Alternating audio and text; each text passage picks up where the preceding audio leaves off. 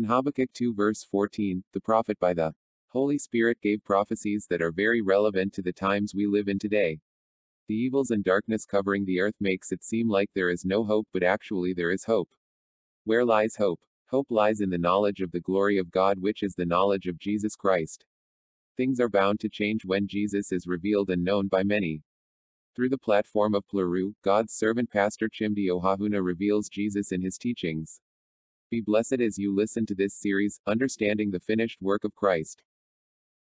In the fullness of time, we appreciate his strength. Praise God forever. All right, let's go to God's word. We'll be studying and understanding the finished work of Christ. And we've been on Christ came to give us the spirit of adoption. And that's why the spirit of adoption makes us know our rights in Christ. It makes us know our authority in Christ. And we have studied two of them, and now we have our rights in Christ. And we understood our rights in Christ basically reveals to us our responsibilities. We understood that the claiming of rights is on the grounds of responsibilities. And the rights are actually responsibilities that we have to carry out so we can actually take the benefits that accrue to them. Are we together?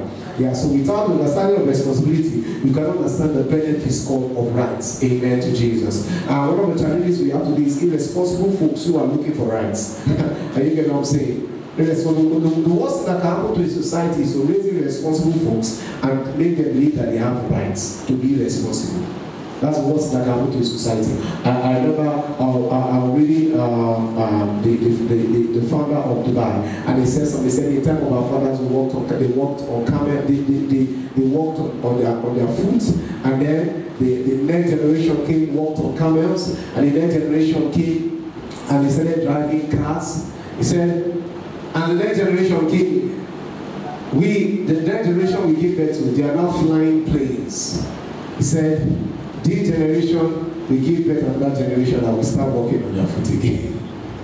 He said, because we have raised up a lazy generation that does not know where they came from and what their fathers suffered to bring them to where they are. Yeah. So the end result of their irresponsibility, I quote, is that they will go on to what their fathers suffered. Are you know what I'm saying? Yeah. They will walk on foot again.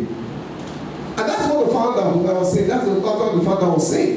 Because he has understood things. And what we are doing by the day is that if you look at nations that are funding irresponsibility, you discover that it is costing them a lot.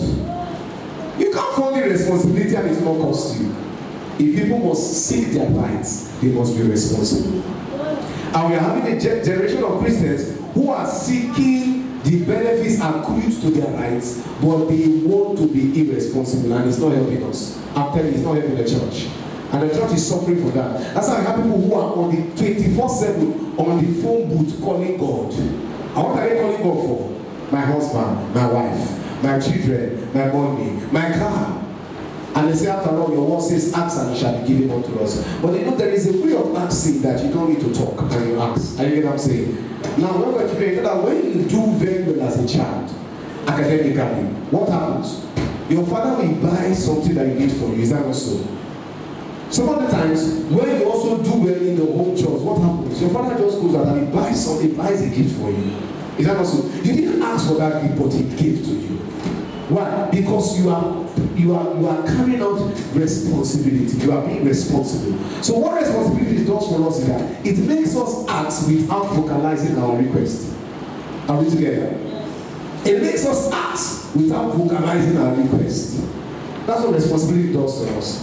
And God is eager to bless. In fact, He has already blessed and is eager to bless us the more. But it's all bent on how responsible we are. Praise God. Because God is not going to give us what will destroy us. Amen. Alright, so we understood that our first responsibility is to love God first and then love ourselves next. And it's on the basis on which we love God and love ourselves that we can love others. We understood that we have to love God with all our heart, our soul, and our mind. Amen. Praise God. That is we have to love Him with all we are, love Him with all we think, and love Him with all we do. Amen. Then we discover that when we love God in this manner, He becomes our first love. Amen to Jesus. Now also then it's important to love God first and not love self next. Amen. It's important to love God first and not love self next. Praise God forevermore. Now, we also understand that this kind of love is what makes men love not their life unto death. Amen to Jesus. Okay, Holy Spirit, we ask for revelation today in the name of Jesus. Amen. And now, the above, if you see verse 40 above, let's go to verse 40 above. It says, let's go by the same scripture again. Matthew chapter 22, verse 36 to 40. It says, Master, which is the great commandment in the law? Jesus said unto him, Thou shalt love the Lord thy God with all thy heart, and with all thy soul, and with all thy mind. This is the first and great commandment. And the second is like unto it, Thou shalt love thy neighbor as thyself. On these two commandments hang all the law and the prophets. Sweet Holy Spirit, grant us revelation into your word in the name of Jesus. Amen. Hallelujah to Jesus. So verse 40 says, on these two commandments hang all the law and the prophets. So we can understand from this 40th verse that love for God and man are the two rules all the law and the prophets are based on. Are we together? Yes. So love for God and love for yourself are the two rules on which the prophets and the law are based on. So the Old Testament is broken into the prophets, the law, the prophets, and what writings. Amen. And the writings, the law, the prophets, and the writings. The writings are like Songs of Solomon, Proverbs, Ecclesiastes. That's the poetic writings. Amen. But large percentage is what? The law and the prophets. And the Bible says that the love for God and love for man is are the two rules on which the law and the prophets are based on. So it's the foundation for the law and the prophets. Without the law and the prophets, without love for God and love for man, the law and the prophets have no base on which to stand. Now, for those who always say that Jesus has fulfilled the law, and so there is nothing useful in the Old Testament again, because the way most of them talk about it is really appalling.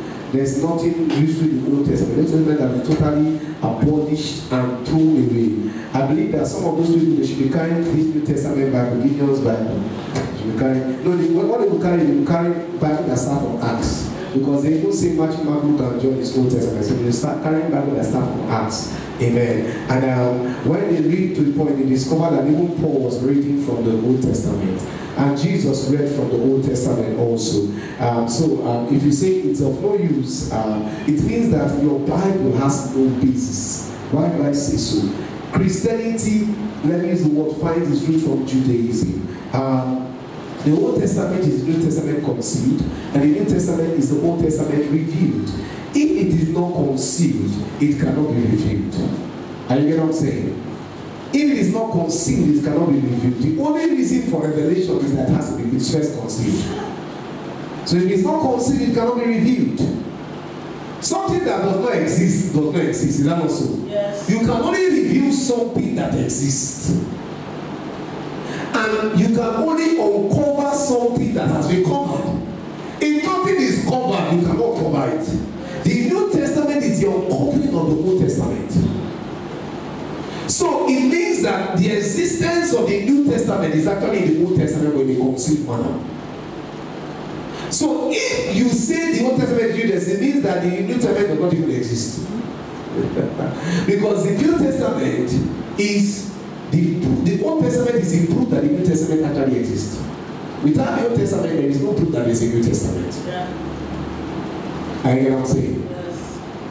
But the death of the old does not mean that it was not fruitful for the birth of the new. Without the old, there will be no new. Now, so the law and the prophets is very important. This was what Jesus was trying to help us understand in the Mount of Transfiguration. When Moses, who symbolizes the law, and Elijah, who symbolizes the prophet, appeared to him, it was the full expression, the law, the prophet, and grace. Making us understand that there is a transition from the law and the prophets to grace. But it doesn't do what? Terminate the law and the prophets. Even grace needed the law and the prophets on the mount before he would go to Calvary. I get what I'm saying? Yeah. So we still need the law and the prophets. And so we see that law for God and law for man are the two rules, and all the law and the prophets are based on. The love for God and love for man is the foundation, the pedestal for the prophets and the law. Amen. I also understand that all things that the prophets taught about God and these two laws, are we together? Love for God and love for man. All things that the prophets taught about God, they are in these two laws. Go through the prophets. All that they taught about God, they are in these two laws. If you go through the 10 Commandments, Exodus chapter 20, you discover that it is actually broken into two. It's basically based on relationship. And the relationship is broken into two. Relationship between man and God, and between man and man, the Lord thy God, that shall have God beside me. Not man and God. That shall not covet thy neighbor's property. Man and man. You know what I'm saying? So the law is premised on love. You know what I'm saying? And love for God and love for man. If you remove law, First Corinthians, those of us that are New Testament people, I believe that First Corinthians about any New Testament is also. Those that say New Testament is only what we use, Old Testament has been abolished. But they believe First Corinthians about 13. It says, if I speak with the tongues of men or the tongue of angel, and I have no love, I'm like a what? Clashing what? Cymbal. So we see Apostle Paul speaking about what? Love. Again, love is patient, love is kind, and everything. What Apostle Paul was in 1 Corinthians 13 was, he was amplifying and simplifying Exodus chapter 20. You get what I'm saying? He was amplifying and simplifying 1 Corinthians chapter 20. Just like if you want to understand wisdom, practical operations of wisdom, just take Proverbs, that's all. Take Proverbs. You know what I'm saying? Proverbs breaks down wisdom into practical capsules that can be digested. That's what Proverbs does. If you hear the word wisdom, Christ is the wisdom and the power of God. It looks ambiguous. It looks compound. You know what I'm saying? You want to understand the wisdom and the power of God in little bits so that you can digest it into your system. Take the book of Proverbs, start reading it, studying it. You will understand wisdom in simple capsules. Same way, Paul took Exodus chapter 20 and broke it down for us to be able to understand. Love for God, love for man, love is patient. That means I must be patient with God, and I must be patient with man. Love is kind. I must be kind to God. Some of us are not kind to God, and I must be kind to man. That's all, and it goes on like that. And you know what I'm saying? All right. And number three, all the law and prophets depend on these two commandments. All the law and the prophet depend on these two commandments. Are you getting what I'm saying? Now, we must understand that the law and the prophets were very important. That is why they appeared on the Mount of Transfiguration. The Mount of Transfiguration was a mount where there was a change of party. Are you getting what I'm saying? It was a mount where there was a change of party. Party was changing from the law and prophet to grace. Are you getting it? And it was important that proper handover was given. When somebody is taking over a job, what do? They ask the one who was there before to do what? Handover. If you don't do proper handover, the one who is taking over the job will have a lot of what? Challenges. You will have a lot of challenges. You have a lot of challenges. Because you have to start from when, and then eventually the person has some unfinished jobs, and you don't know, especially when you have to do things like financial accounting, when you are auditing a company, a firm, and there were some information that were important that you do not have, that the person was doing before, and you discover that you will have to start calling the person back, or you may have to start going back to the organization that you are auditing to get some information. What if the information is not available and every of that, then it becomes tedious. That's why when people are not happy with you that they are handing over to you, they don't hand over. Yeah. They just leave. And they allow you to come and enter the mess. So on Mount of Transfiguration, there was a handover. Because the handover was important for grace to be able to effectively carry out the duties and the responsibilities of the law and the prophets. Are you know what I'm saying? Yeah. And that's why the law and the prophets are very important, even to grace. So for you to even understand the beauty of grace, you need to understand the law and the prophets. For you to understand what grace is doing for us, you need to understand what the law and the prophets did for them there. You know what I'm saying? That's why some of us are, let me use the word, we are not appreciating the grace of God. The grace of God is not a license to live the way we want. is a go-ahead to love God. Why? Because if you understand the law and the prophets, you appreciate grace. That's how we need to teach it more, so that we can compare it with grace, so that we know what we are enjoying. Are you getting it? You know what we are enjoying? I was telling my son yesterday, like, every time I buy toys for you, you just vandalize them, you just scatter. And he's an engineer. He removes the tire of the car, removes the chair. You see him studying the toy to know how to dismantle it. And I'm like, when I was your age, I was crying, I was asking for toys. My parents didn't buy me toys.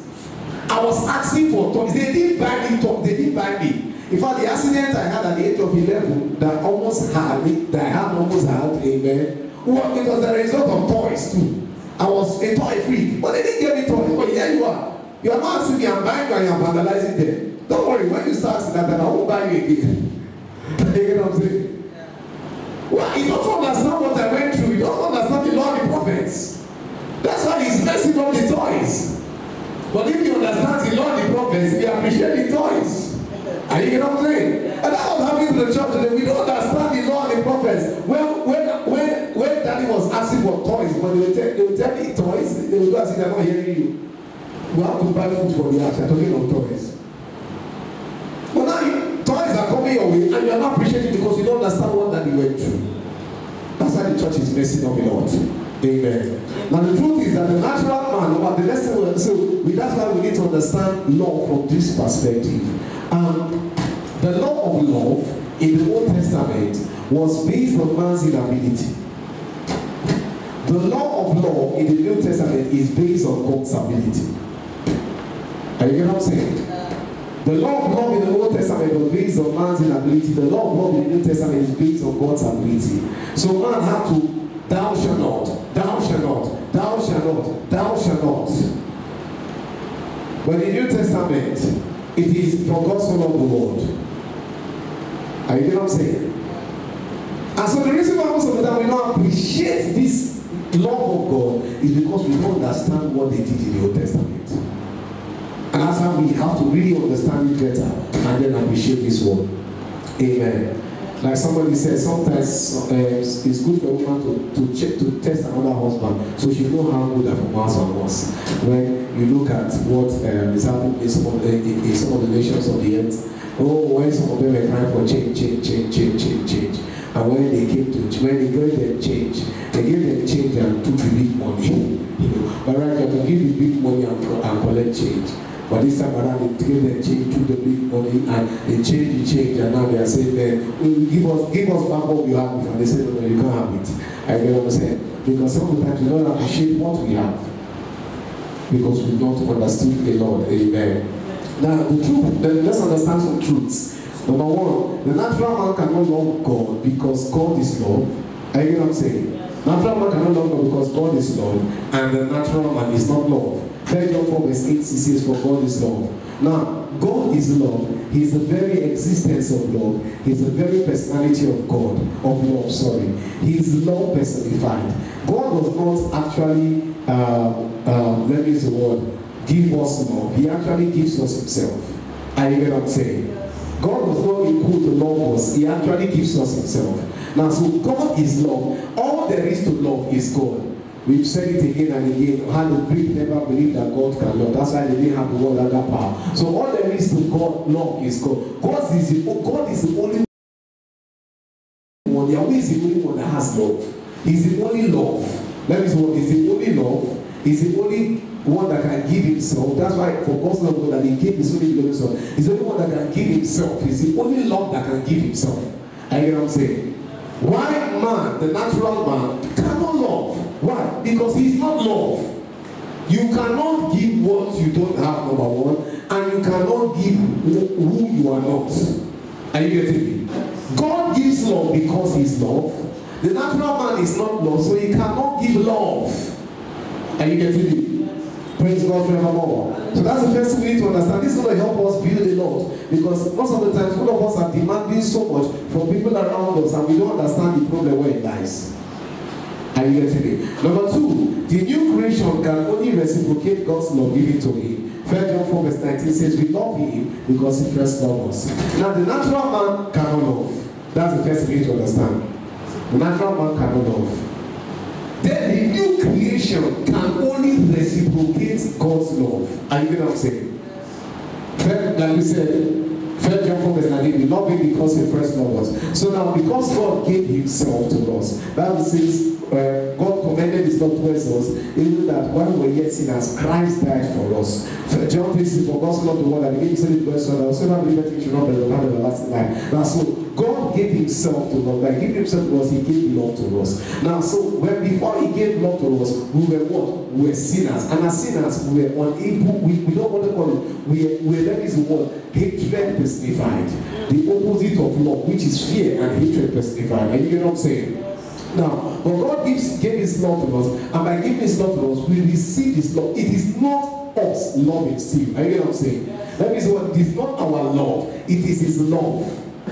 Same way faith is not our faith. Are you know what I'm saying? It is God's faith, it's not our own, it's his own. He gives it to us, and we now use that his faith to trust him. That if you try to use your faith to trust God, you won't do nothing. If you try to use your feelings, your errors to love, you will love nothing.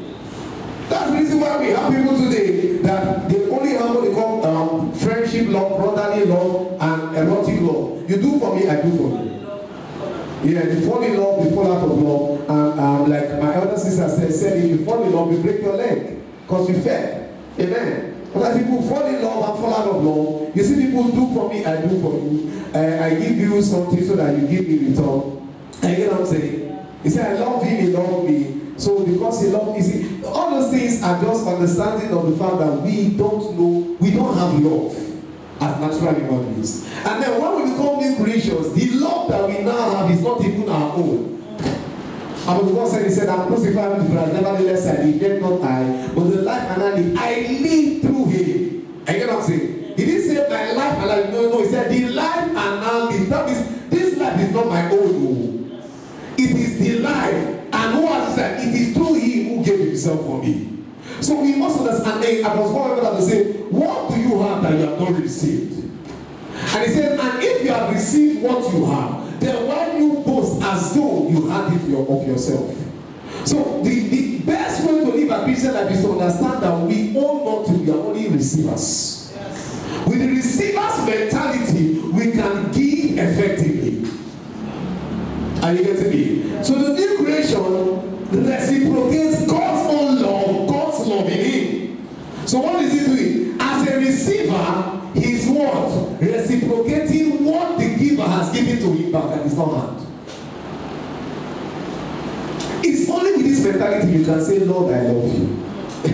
But without this mentality, you don't want you to say, Lord, I love you.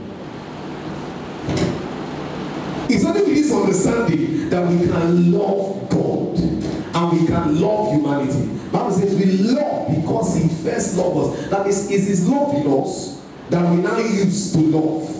But if we don't have this understanding, we can't love nothing. We will only be erotic people, philanthropous people, Philadelphia people. Are you get what I'm saying? And you know the problem with such kind of laws is that they are highly emotional, not rational, neither principled. I heard people say family is everything. It's a good ideology. But Jesus said something, he said there is a friend that sticketh closer than a brother. What does that make us understand? That there's a level you get to in life where you have people that are, Jesus told them, he said, who is my, they said, your brethren, you said, who are my brethren? Who is my father and my mother? Who are my brethren? He said, these ones, all those that do the will of the Lord, they're my father. It makes us understand there's a level you get to in life where even blood will become what? They say blood is thicker than water. But you get to a point in life where even blood will now be lighter than water. And then the blood that will not be thicker than water for you will be the blood of Jesus, where you will bring people that you don't know to be family to you. Are you know what I'm saying? Yes. But if you are going to live your life and say, I'm only going to walk with Philadelphia, of philanthropy, in other words, it's going to be only my family members are going to have anything to do with, then you're going to have a problem when that time comes. Why? Because at that point, you would have been so emotionally tied that you cannot receive the other power of God. Are you getting me? Yes. Because at that point, God will bring people that will love you, that don't know you from anywhere. They are not family, they are not friends, they are not related, they are not tribe, nothing. But they are just members of the body of Christ and they will love you. If you are not open to the love of God, if you don't understand the revelation of the love of God, when those kind of people come, you will not receive the love because you still be looking up for Philadelphia or Philandros. Are you know what I'm saying? And even when it comes to eros, also, if all that governs you is erotic love, when people bring pure agape for you, you still have a problem with something because all you're looking for is if there's no eros, it is not love. Have you not seen people that if there is no, they say if she doesn't give this exam, she doesn't love me. It's a mental issue that is as a result of what? This person has been so used to eros that without eros there is no love. But the truth is that eros is not even love. Are you hear what I'm saying? Love does not seek to take. Love actually seeks to what? Give. Love can give and give and give and give and give and give and not expect anything in return. Yes.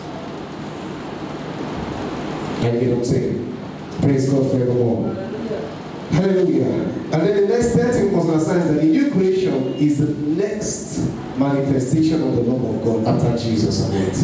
So I'm going to be ending our talk we continued last week. I'm going to conclude what was I of last week. I'm going to be closing quick because conference is starting tomorrow. Amen. Alright. So the new creation is the next manifestation of the love of God after Jesus on earth. 1 John 4:7. It says, herein is our love made perfect, that we may have boldness in the day of judgment, because as He is, so are we in this world. Herein is our love made perfect. This is the way our love is made perfect. That is, if any other way, our love is not perfect. Are you getting what I'm saying? Are you getting me? This is the only way our love is made perfect. And what is our love here? It's not the love we know, it is God's love in us. Now that means God's love in us can also be made imperfect.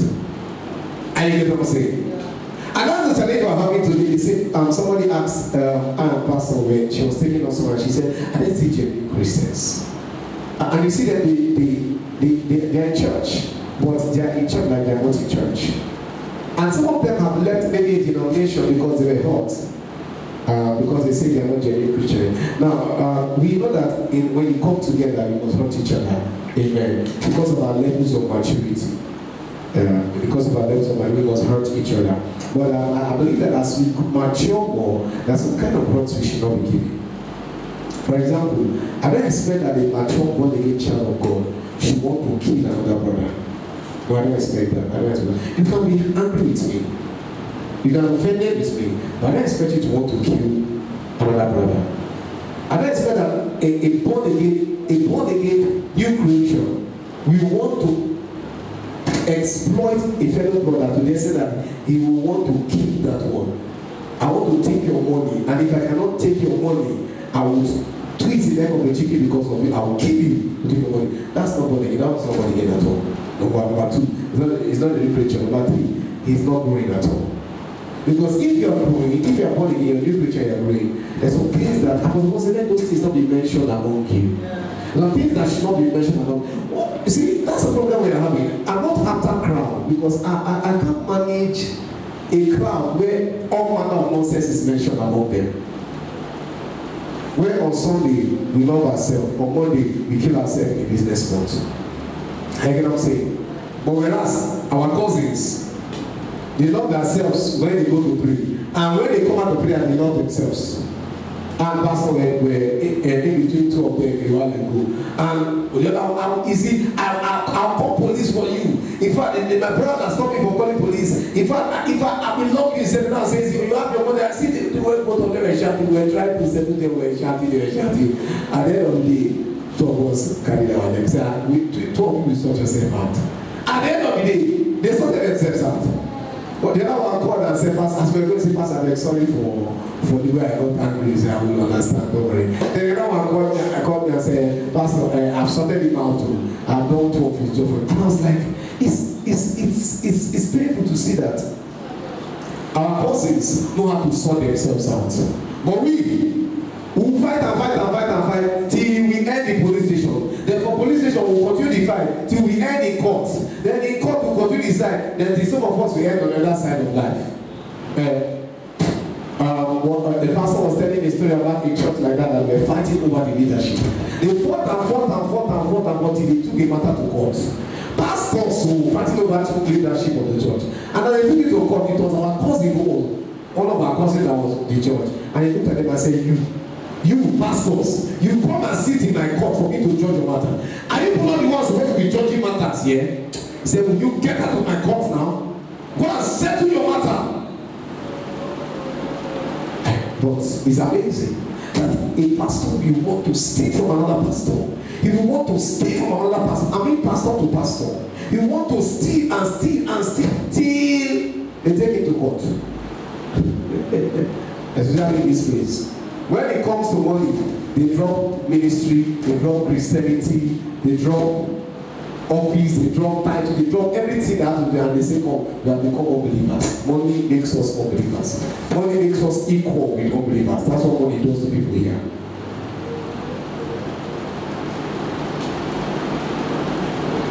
They say, hearing is our love made perfect. That means our love can be made imperfect. How is our love made imperfect? The only way we know how our love is made imperfect is when we know how our love is made perfect. What Bible says that we may have boldness in the day of judgment, because as He is, so are we in this world. The way our love is made perfect is the way Jesus is in heaven. That's where we are here. And a little way to make us know how He is in heaven is how He walked the face, how He was when He walked the face of the earth. That His love manifested, His kindness manifested, His compassion manifested. His gentle, his every perfection of the Father manifested. As He is, that's the way we are here on earth. So if we are opposite of that, that means the love of God in us is not yet perfect. That means even in business, we are meant to be as He is. In career, we are meant to be as He is. Are you getting what I'm saying? You see, I thank God for the love of God. Most of us know how to keep confessing the love of God. But you see, which father here, we have a child who will keep collecting and collecting all through primary school, secondary school, university, and at the end of the day, when it's time for him to stabilize himself and start living his life, he says, Daddy, now you have to start training my dad, you have to get married for me. Okay, it's okay, I'm married because of the economy, I will support you, no problem. And after getting married, I said, okay, Daddy, now I'm giving birth to, you have to start discharging my wife from hospital and start buying baby food, start doing everything you did when you gave birth. Which farmer will be happy with that? And I pray like me. He starts it. He gives birth to 1, 2, 3, 4, 5. And all he does is go out and galabant and come back. And then, Daddy, how are you? Daddy, I'm fine. Daddy, I just love you. You're such a loving father. I said, oh, Daddy, I love you. Daddy, I love you. I love you. See how you took care of me. Then I'm taking care of my children. Oh, Daddy, I've given birth to 5. I want to add 10 more, Daddy. You are such a loving father. But Daddy, don't forget something. After these ones give birth to, after these ones, when these ones grow, you train them through university, Daddy. When they grow, they give birth, you continue training. The father will say, if it's that one, I will die before my time. You get what I'm saying? And that's the way Christians are. We just want God to babysit us and babysit the next ones after us. And even our so-called discipleship is raising more babysitted people to be babysat. That's the problem we have today. Because what brought us to church is seeker sensitivity, miracle signs and wonders. And then we now go and bring people with flyer and say, come and get miracle. Go and get signs. So what is that? God is still babysitting us, and we're going to bring another generation of people to be babysat. And then that generation will go and bring another generation. So we have 20 generations of babies to be babysat. Nobody is growing. Are you getting what I'm saying? Yes. Nobody is growing. And we're talking about 20 generations of people that are not growing. And And the next generation hands over the battle of babysitting to the next generation. The next generation hands over the battle to the next generation. And then we have a generation line of people that are not growing. The love of God is perfect in us. But how can we know that He is perfect on earth? As He is, so are we. We are manifesting Him on earth. That shows that His love is perfect in us. Are you know what I'm saying? Let me tell you something. People don't see your intentions. People only see your actions. And let me tell you, there are people that will never follow your Jesus until they see your actions. Yeah.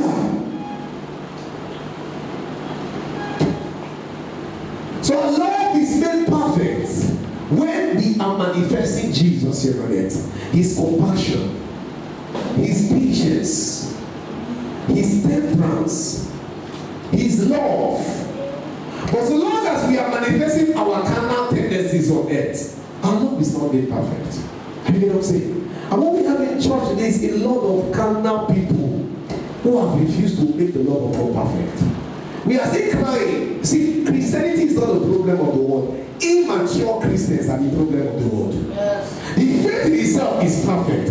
The faith in itself is a mature faith. The faith in itself is a faith that brings progress to every economy, that brings about economic development, scientific discoveries. It brings about progress to societies and nations and economies. But when the people refuse to mature, they bring about what? Retrogression to the people.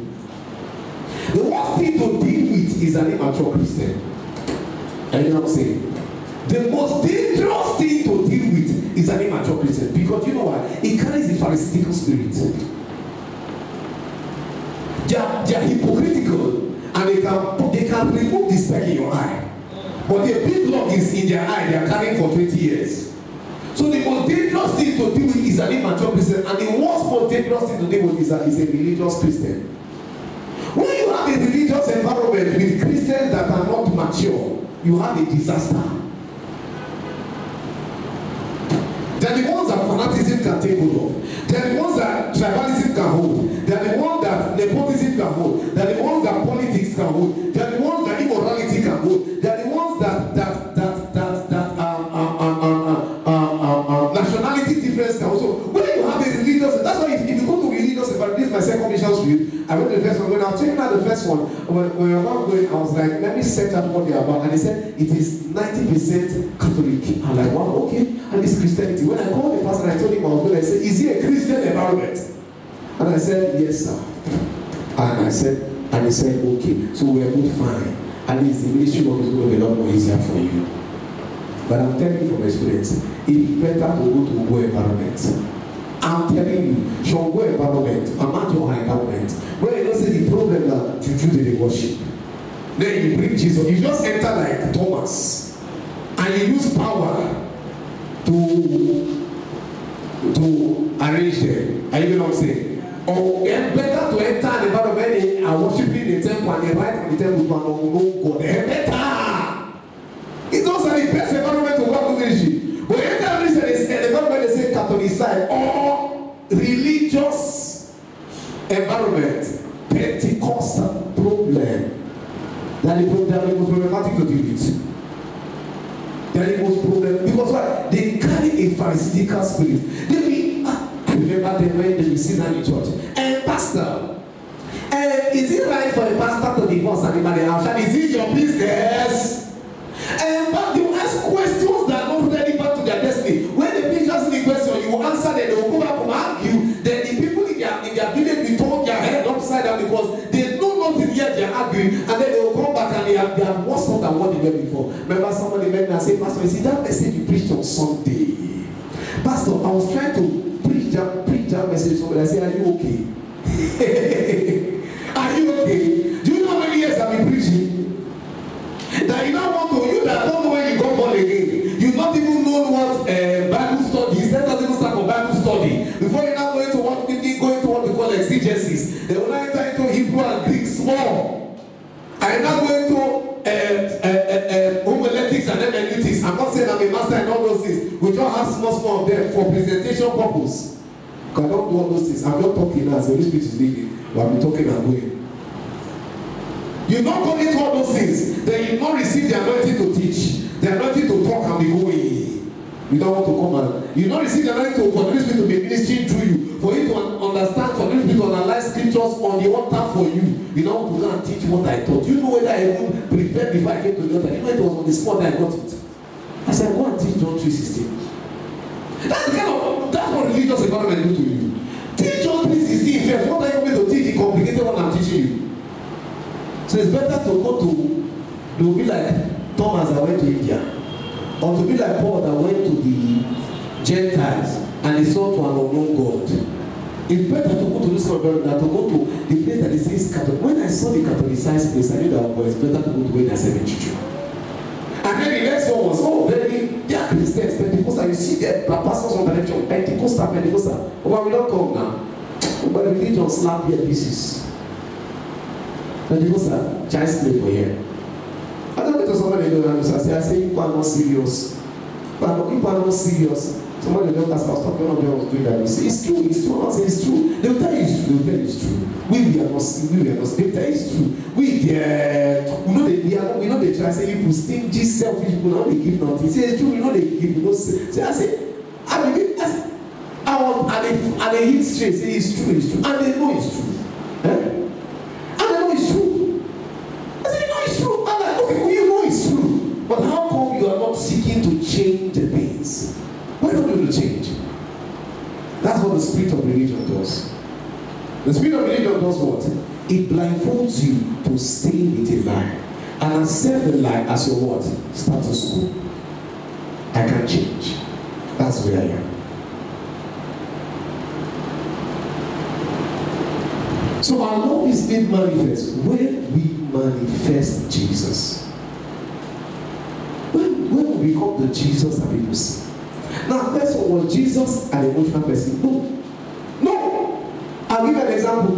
The woman who needed her daughter to be healed. Jesus told her, how will I give the bread that belongs to children to dogs? Now, some people feel that Jesus is something like, no, actually, he didn't insult her. He did just the same way David called by a dog, he didn't insult him. Actually, the Jews, they called the Gentiles dogs then. I get what I'm saying? It was a normal way of addressing them. Dogs, low life dogs. So Jesus did not actually insult her. He was actually calling her what they called them. I know what I'm saying. And she knew that Jesus did not insult her. She knew that Jesus was calling her their way of addressing her. So he said, yes, I agree. You are right. I am a dog. But you know what? Even the dogs, these dogs are they eat from the crumbs, and Jesus said, this one, your level is too much.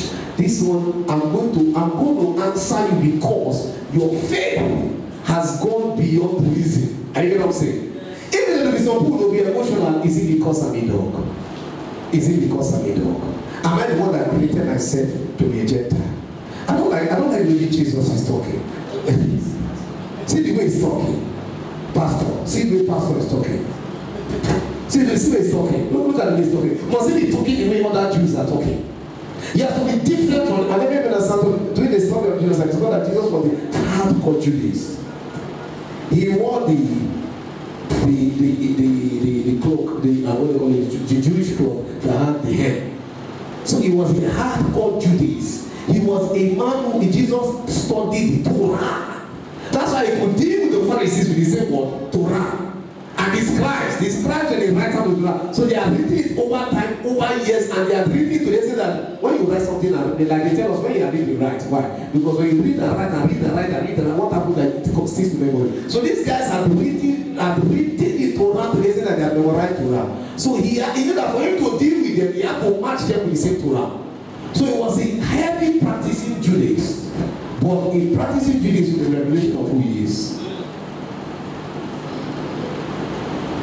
He was a Jew to the core. Now, doing a study, I discovered that when he fed the 5,000, I did a study and I saw that when he fed the 5,000, when he asked for the 5 loaves and 2 fishes, that there was actually, it was a far location from city. Remember he told them, the disciples that if I let them to go, these guys will die. They would just wait on the road because it was far from the city and he was teaching all day. Now, they did a study and I discovered that there was actually a bakery close to that place, but it was a Gentile bakery. So as a practicing Judaist, as a practicing Jew, he even refused to buy bread from a Gentile bakery. So you could see that he was hardcore Judaist. I said, why is he behaving like a Jew? Is he not the son of God? He's so different from the Jew. Why is he behaving like the Jew? That's what some of us will say. But that lady understood that I have to remove sentiments from this matter. I need my daughter to be healed. And Jesus understood that this lady does not work with sentiments. God does not work with sentiments. He doesn't work with emotions. He works with what? With his principles. They are simple as that. And Jesus met her the whole of her name because she went beyond emotions. And you know what I'm saying? And for us to manifest the love of God, we must manifest it in a way that people will see God. Because if we don't manifest the love of God, the love of God is not yet made perfect to humanity. Are you know what I'm saying? It is perfect in us, but it's not perfect in us. And let me tell you something. If all that God did was to get us saved so we can go to heaven, if the purpose of the death of Jesus was an escape route to heaven, then there will be no need for us to keep living after we get born again. Are you getting what I'm saying? Many of us live a Christian life as if the death and resurrection of Jesus was an escape route from earth to heaven. No. He left us here so we can do so we can mature. And what is maturity? Maturity is the manifestation of the love of God. That's all. He left us here so that many can see the light of God's love and they can come. If there is no need for us to win souls, he would have gotten us in and sent us straight to heaven. We are here because we have to win souls. Simple. We are not here to trade. Life is not a market for the new creation. Life is a catchment point for the new creation. Life is not a market for the new creation. Life is an ocean where we throw our nets and catch fishes for Jesus. We catch it with our career. We catch it with our profession. We catch it with our business. We catch it with our everything we do. We have to catch souls for Jesus. And you know what I'm saying? And the only way we do it is by what? The love of God made perfect in us. And then the next thing we need to understand is that the proof that we love God first and ourselves next is that we love the brethren. This is how we know that we are passed from death to life. It doesn't end with you loving yourself next. Love God first, love yourself. It doesn't end with loving yourself next. Most of us are ended with loving ourselves next. I get what I'm saying. The actual proof that we love God first, because when we love God first, the next thing that we must love ourselves. You don't pray to love yourself. When you have loved God, you don't pray to love yourself. It flows. You love yourself. Amen. It flows. It's natural. It's just a flow.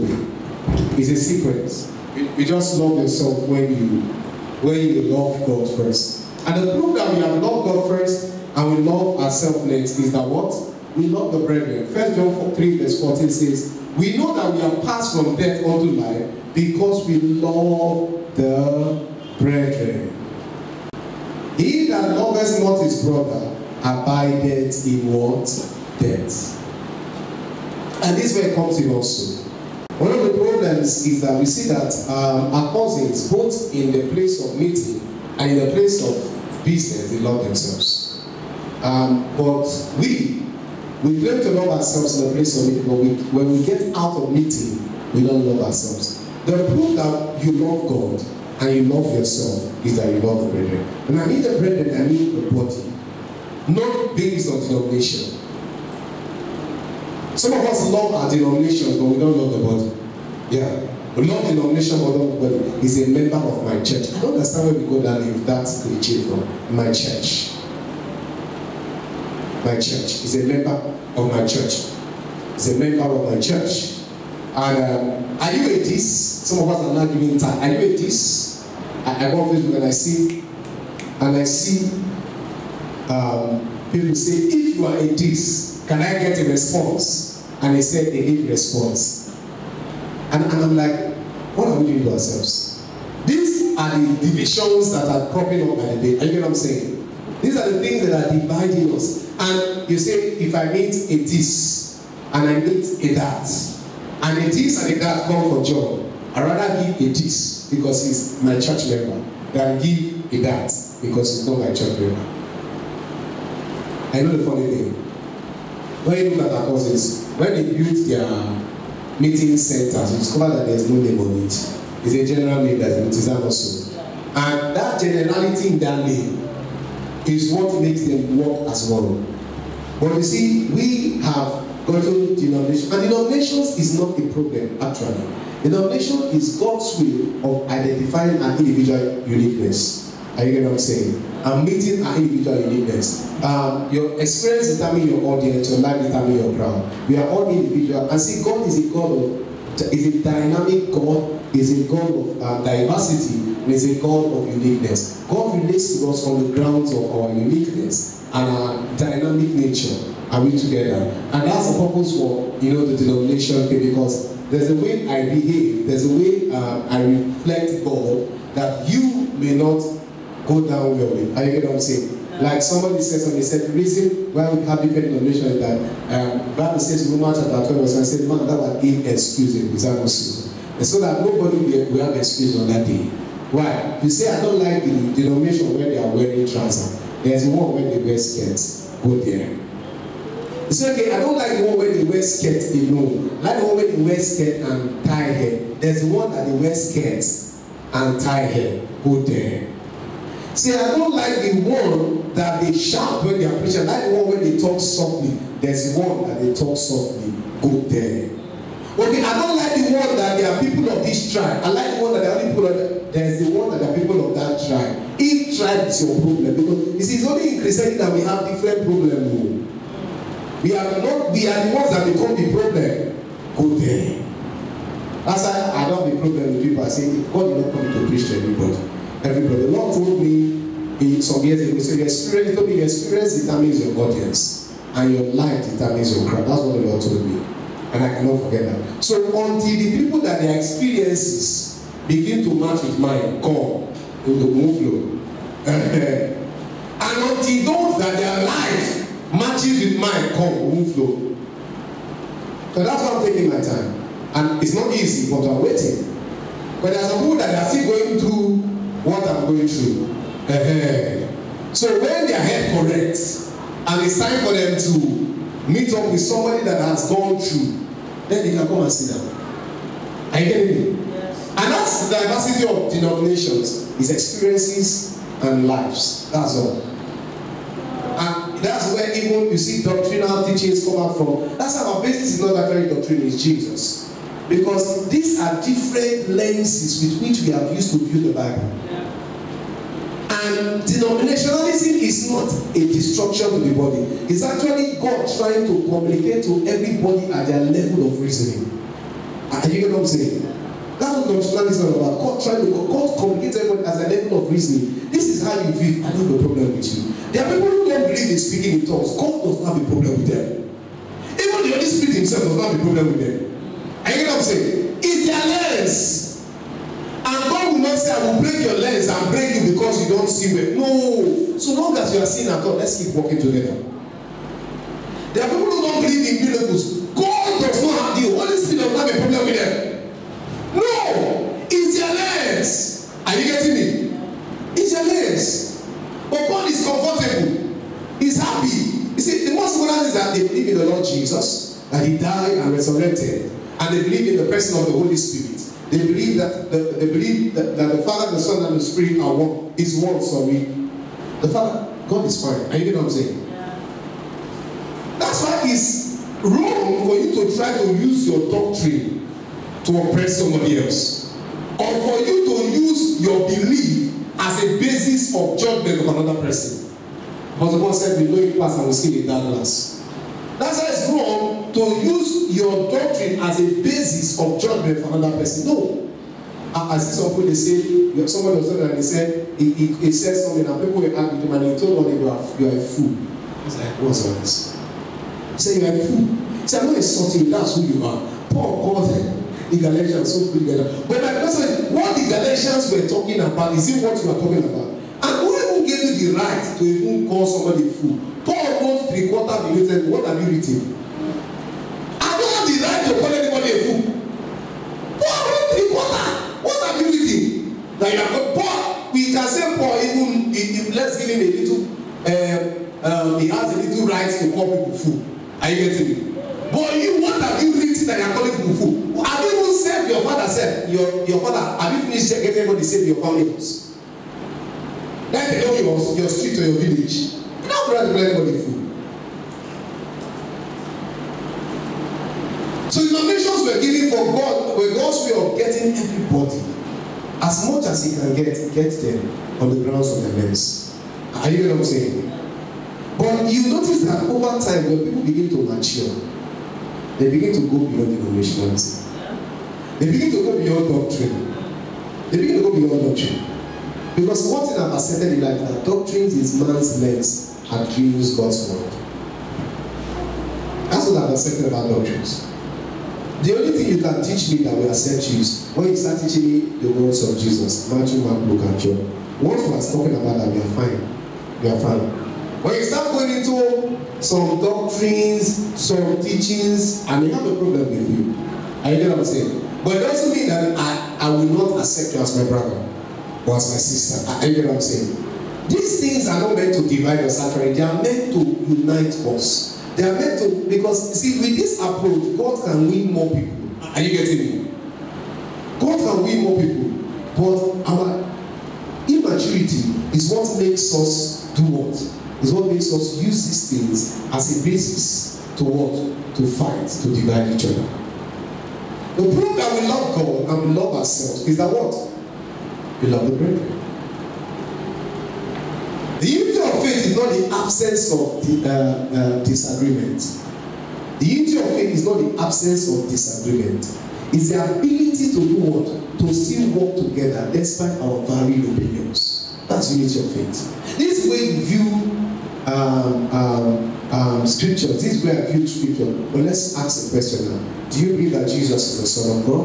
Do you believe that Jesus is God? Do you believe that He died and resurrected from the dead? He died for our sins and arose for our justification. Do you believe that we are saved by Jesus and Jesus alone? Do you believe that the Holy Spirit is God? Once you believe those things, my brother, it doesn't matter what you are saying. That it doesn't matter.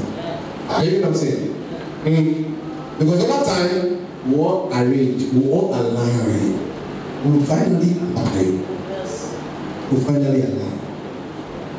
Finally align. And we have a responsibility to love one another. It's a responsibility. It's not a choice, in quote. It's a responsibility we have to carry out. Because until we begin to carry this responsibility, the church will not come to the unity of faith that God has in store for us. And that's the heart cry of the Father. Love one another, love one another, love one another, love one another. Why? And that is the only proof that we are what? We have passed from death unto life. How can you prove that you are born again? Is that you love the brethren. So if you don't love the brethren, it actually proves that you are not what?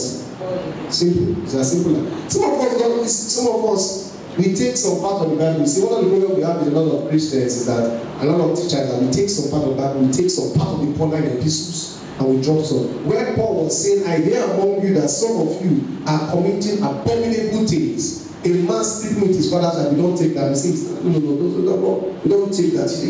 Some things I'm going to preach next week will be short. We don't preach the way Paul preaching. We preach a side of Paul. Are you know what I'm saying? And he said, I've left that man on to the devil for him to be tormented and for his soul to be saved. We don't preach that part all the time. And we have some members in church that are now supposed to have left them to the devil. But I don't understand why we select some part of Paul's writings and leave some part. What is it? Are we really selecting gospel? We are supposed to be preaching the all-inclusive Christ, the all-inclusive gospel. Yeah. There's some brethren in church that by now are supposed to have left them to the devil for the devil to torment them, for their souls to be saved. But they're still brethren. Yeah. And this is as learning that some of us are just taking only some part of John's writings, take some part of Paul, just oppose the thing, do some drama, like some mixture like that, and then we'll come out with something sweet, and people start getting excited. And little one and was talking about the Holy Spirit reprove the word, and he began to say the Greek word for reprove, and I was like, my brother, is it not the same Greek that all of us are reading? Are you reading a different Greek? Are you know something? When he was saying the different explanations for the word reprove, I'm like, hey, boss, is it not the same Greek? You use Greek, I use Greek too. Is it not the same Greek? Why are we making this Greek look as if this Greek has different Greeks? Anyway, that's the problem. That's why some of them I don't only use the Greek, I will go use other translations too. Yeah, because if you want to say you are using a Greek philosopher, at least I know that thing happens to be one of the best. There's another guy that the Prince talked about as is one of the best too. But it's strong uses Taylor and strong. I know that they are one of the best. And when you look at their definition, you can get a good meaning to the Greek. So okay, if you say that we're using different Greek, maybe you are using another Greek philosopher or Greek theologian. Okay, let's not use that translation to compare to. So that we have a balance. You better be talking in Greek as if it's not the Greek we are using too. We are using it. Let's not be as if we want to use some special Greek by using the Greek that Jesus used. Jesus never used Greek. It's not Mike used. So what's the problem? What's the problem? It's Paul that used Greek. Amen. Praise God. Now, so the proof of being born again is that we love the brethren. So what does that mean? It means that many of us who are claiming to be born again are not actually born again. Yeah. It's the Bible that says we know that we are passed from death. Passed from death means we are passed from the depraved man into what? The new creation. Why? Because we love the brethren. How do we know we are passed? Because of our love for the brethren. That means if we don't love the brethren, it means that we are actually not passed through. We are still in death, but we are claiming to be in life. So, in quotes, many people are claiming to be born again, actually not born again. They tell you they believe in Jesus and the spiritual, but you look at them and they hate the brethren. You see, when we take some part of, when we are taking some part of Paul and epistle, let's still marry it with Jesus' sins. Though they say that what Matthew, Mark, Luke, and John wrote is Old Testament, but if it's Jesus that said it, I prefer to quote his Old Testament. And yes, I like his Old Testament. Let me quote it. Are you getting me? Leave him with his Old Testament and carry your Acts to Revelation and go. But leave him with Matthew, Mark, Luke, and John and be fine with it. When we say we believe in the Lord Jesus and every of that, and we are saved, and every of that. But Jesus also says, many shall say, Lord, Lord. And I'll say what? He said, many shall say, I can't tell demons their name. I hate this guy, and also depart from me, what? You walk up negative by what? I knew not. Why would he say such a thing? Because example of this is this. You hate the brethren, or you are claiming to have passed from death, from life to death. The proof that you are passed is the love for the brethren. And we have to keep this in our hearts. The fact that we don't agree on an issue does not mean that we don't love each other. Love is bigger than our emotions. Love is bigger than our feelings. Love is bigger than our ideology. Love is an equalizer. So even when I am not agreeing with you, I can still love you. Even when I don't feel right for you, I can still love you. Are you getting what I'm saying? Even when I don't think I'm not happy with you, I can still what? Love. Love is not based on our feelings and our emotions. Love is bigger than our feelings and our emotions. Are you getting what I'm saying? That's why the Bible tells me, husband, love your wife. Well, because it knows that if we are to move by emotions, we will never love. As then we will never love. And some things that happen that you never want to love. But you just have to love because you are not meant to walk on what? Emotions. That's why it says, the proof that we are born again is our what? We love brethren. If you look at the way the brethren behave, if you look at the way the brethren behave, you will never love the brethren. I'm telling you the truth. You will never love the brethren. But what do? You love because you are what? Of God. I remember there's a particular matter, it's between us and a pastor per se. And I began to pray and pray when I say, God, see, this matter is brethren's matter. Okay, God, how you will judge this person is your business. Just give me what is my own in his hands. Are you getting what I'm saying? But I will not open my mouth to pray judgmental prayer for a brethren. Are you getting me? It's only when I know I'm dealing with an unbeliever. Then I can answer releasing some missiles. But if it's a brethren, I would ask God for what is mine. Are you getting me? Then how God will deal with the person is up to God. Because my responsibility is to what? Is to love the brethren. Amen. So the Holy Spirit reveals our rights to love God first, before self, and then the brethren. And this enables us to what?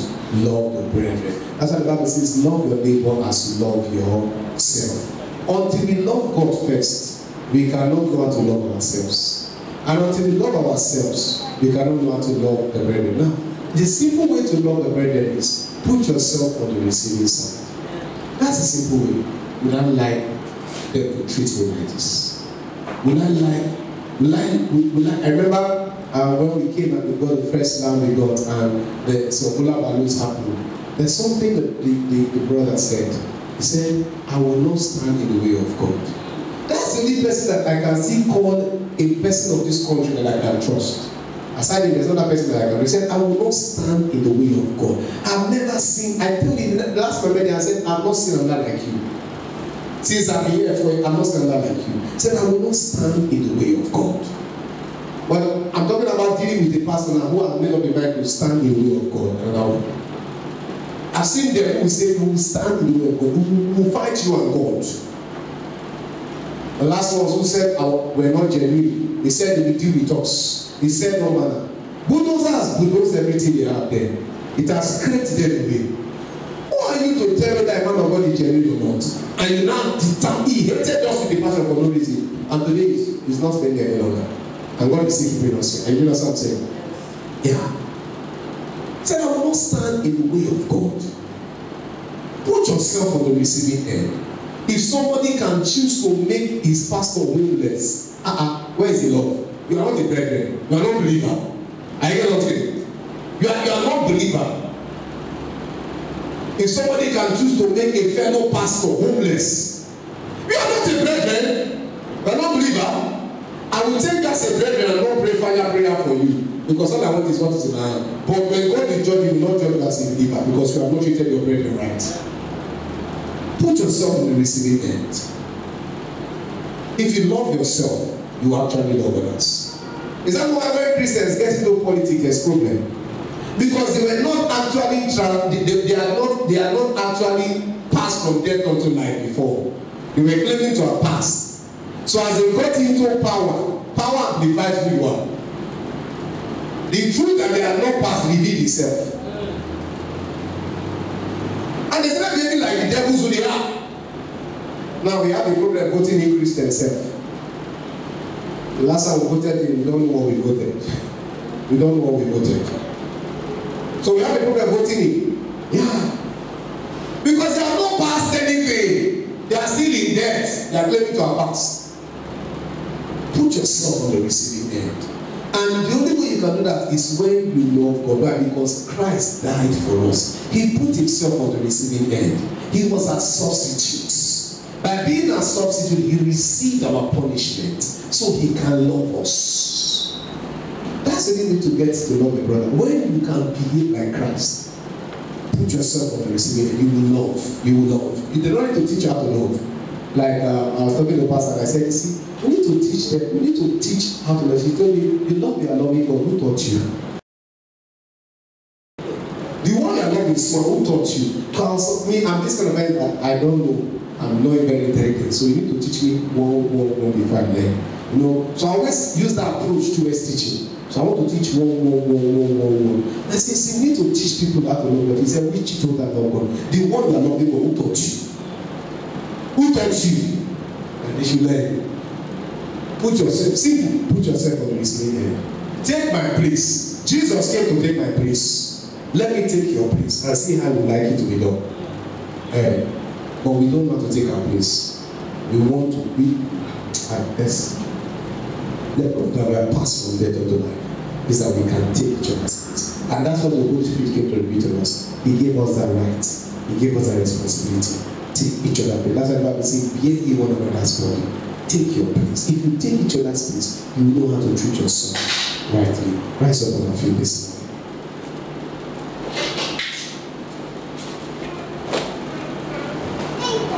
This morning we have concluded what we started last week.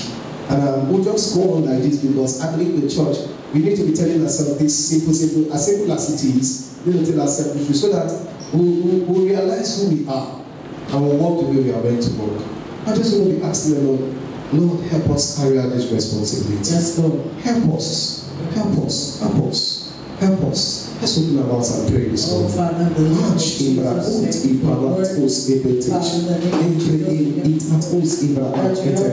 the brethren. Help us to love the brethren. Help us to love the brethren, Lord. Help us to love the body of Christ. Not to love denominations, but to love the body of Christ. Help us. May Jesus, the Lord and personal Savior. This is the best decision you can make in life. Only on this grounds we can pass from death to life. So if you want to pray this prayer, I want to encourage you to do it. Just say these words after me. Say, dear Lord Jesus, I come to you today. I know that I'm a sinner. I know that you died and resurrected for me. And on Calvary's tree, you shed your blood to take away my sins. Jesus, I surrender my life to you. I make you my Lord and personal Savior. Because you chose me, I choose to serve you all the days of my life. Thank you, Lord Jesus, in the name of Jesus. And I thank you for everyone who has prayed this prayer. Thank you for receiving them with their beloved. I thank you for granting them the grace to serve and follow the days of their lives. Thank you, Lord Jesus, in the name of Jesus. Jesus is the sweetest name I know. We believe that you were blessed by this teaching. To listen to more teachings by Pastor Chimdi Ohahuna, please visit Grace Life Kami Podcast today. Send us an email via chimdiohahunaministry@gmail.com. For more information about the ministry, kindly visit our website, chimdiohahunaministry.org. Grace to you. Jesus is Lord.